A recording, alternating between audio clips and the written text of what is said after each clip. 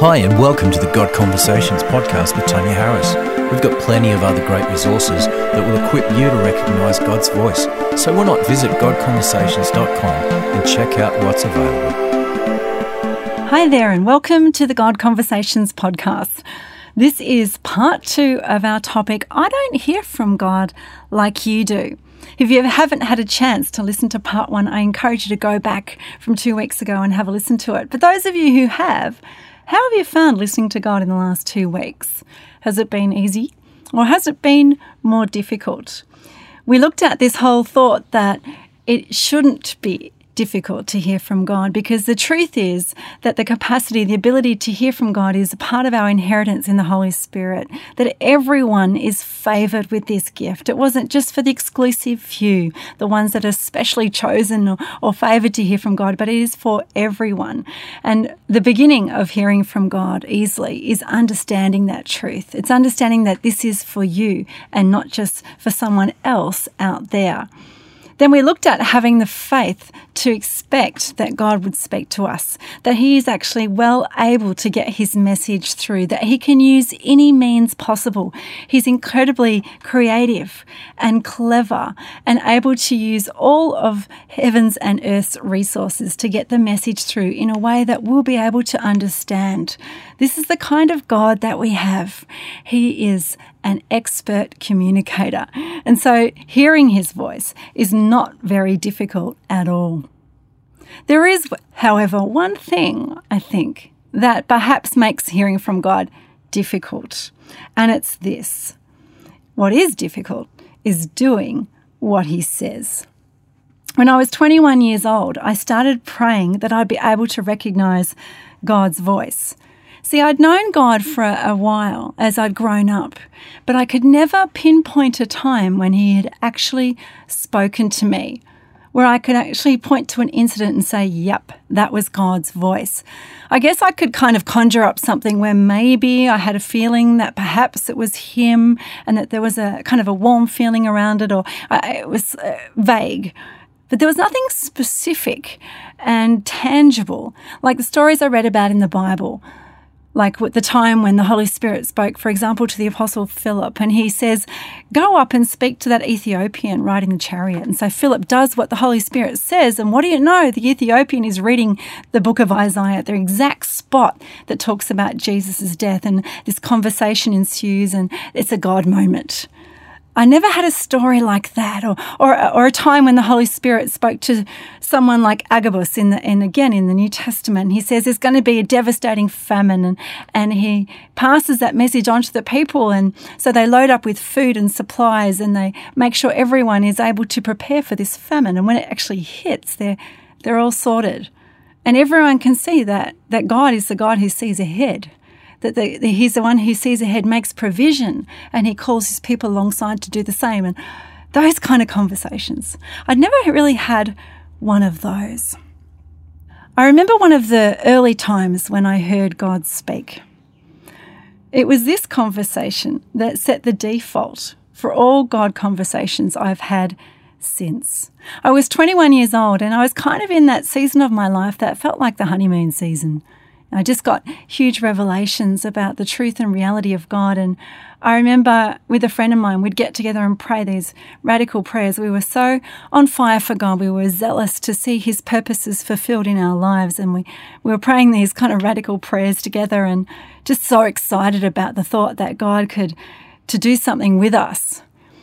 And I was going on one of my walks down in a park near my house, and there was this song that was kind of going around at the time, and I was singing it in my head, and because no one else was around, I started to sing it out loud. You know, it was a song I haven't sung since, and when I tell you what the lines were, maybe you'll understand why.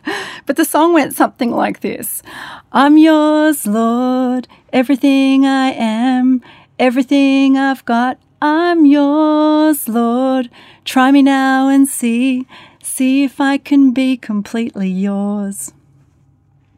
A second or two passed, and then very suddenly this uninvited sentence came into my thoughts like a sledgehammer. Give all your money away. What? give all your money away. It was clear as crystal. I knew the moment that it came that it was from God. I didn't need confirmation. I didn't need to double. I knew so much that I immediately turned around, stopped skipping, stopped singing, hung my head and dragged my feet back home. What on earth was God talking about? I just finished my education degree. I was a qualified teacher and I'd been saving really hard to go on my big adventure.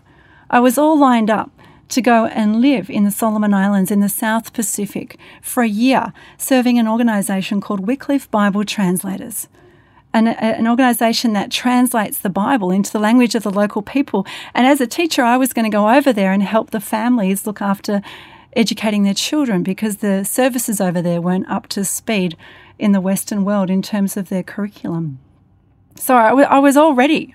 I had gone through the interview process. I had prayed it through. I had talked about it with the people around me. I had signed the paperwork. I had told people. All the people in the Solomon Islands were waiting for me, so eager to have a teacher that could help them. They'd already written letters to me saying, "You're an answer to prayer. We're so glad that you're coming." And I had saved this little deposit of money. You know, now it isn't as much, but I was 21 the first time I'd had a decent job and I was earning good money. And I'd saved it diligently the whole year for my big adventure. And now God was telling me to give it all away. What made it worse is I just moved churches. I was in a church now where hardly anybody knew me. And even though this was a wonderful missionary endeavour, no one would be running up to donate money to this cause. In fact, God made it worse by saying to me not to tell anyone. What? I couldn't believe it. I remember praying about it, thinking it through, agonising over it, and eventually taking myself down to the bank, withdrawing a big cheque, tears in my eyes, going to church on Sunday, waiting for the offering bag to come across my path, taking the cheque out of my bag, dropping it in there. There it goes. Everything I planned, all the things I wanted to do, just gone. I felt like a fool. It was one of the most clearest words I've ever had, and it was one of the most early God conversations I ever had. Changed everything. I began to realise that this hearing from God business wasn't just a lovely, warm, fuzzy conversation. It was a call to something much more. It was a call to a life lived by faith, a life lived knowing a God that I was still getting to know, the one that planned around miracles happening, one that would change my life forever. You see, hearing from God is not just a warm, fuzzy thought. It's not just a fun thing that we get to be involved in. It's a call to a life led, of following God with all of my heart, all of my life. It involves all of me. And when God speaks, it will always call us to faith. Our lives will never be the same again. His words transform. His words bring miracles. They're not light, simple words. They're heavy. They require a response from us. Something Jesus said when he was on earth, and you can read his words in John chapter 14, verse 21. He says, "Whoever has my commands and obeys them, he is the one who loves me. He who loves me will be loved by my Father, and I too will love him and show myself to him. Whoever has my commands and obeys them." See, sometimes we think, I just need to hear from God, and then we don't do anything with it. We just let it go. We don't realise that his words are given for purpose, for plans, for action, for living by them. When God speaks, we need to obey. We need to do what he says. When God speaks, miracles happen. Truth is that after I gave that money and in the weeks following, miracles happened. And it's a great story, and maybe another time I'll tell you the end of it, but suffice to say, I went to the Solomon Islands. I lived there for a year and a half, and the whole time I had plenty of money. Every need was provided for in ways that I could never have imagined were possible. I knew that God was real. Hearing his word changed everything in my life in those years to come. And as I said before, it set the default for every God conversation. Because when I hear from God now, when I ask him to speak, it's always with this subtext that whatever you say, that's what I'm going to do. Whatever you say, I will do it. And sometimes I wonder when we struggle with hearing from God, and maybe there are more reasons than this, but I sometimes think that most of the time, the thing that we struggle with is not hearing from him, but it's doing what he says. It calls us out of our complacency, out of our sin, out of our smallness, and calls us into a place of faith and in dreams and of miracles if we're willing to go there. It's not difficult to hear from God. What's difficult is doing what he says. I don't hear from God like you do, my friend said. I went back to her, that girl I had the conversation with right at the beginning of this topic. And we were chatting again, and just gently I came up with an answer for that line. I said, maybe you should just stop saying that. Because when you say that, you're not positioning yourself with faith and expectation that God will and God can speak to you. Well, maybe she did just that. Maybe she went back to God and asked him again, because it was only a month later that she had a prophetic dream.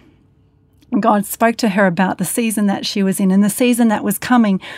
Incredible clarity, incredible wisdom for what was ahead. Made such a difference to hear from God. I want to encourage you today to pray that same prayer with great faith, with great expectation, and with the subtext that whatever he says, that's what you'll do. Thanks so much for listening today. Love to hear your stories. What has God said to you that's been difficult?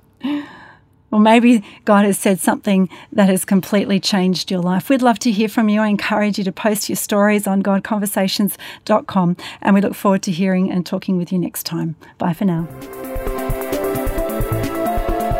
We hope you've enjoyed this podcast by Tanya Harris. Tune in next time for part 2 of I Don't Hear From God Like You Do. We'd love you to keep the conversation going by posting your comments and thoughts on facebook.com/GodConversations. You can also follow Tanya on Twitter and access other resources on hearing God's voice at godconversations.com or on iTunes.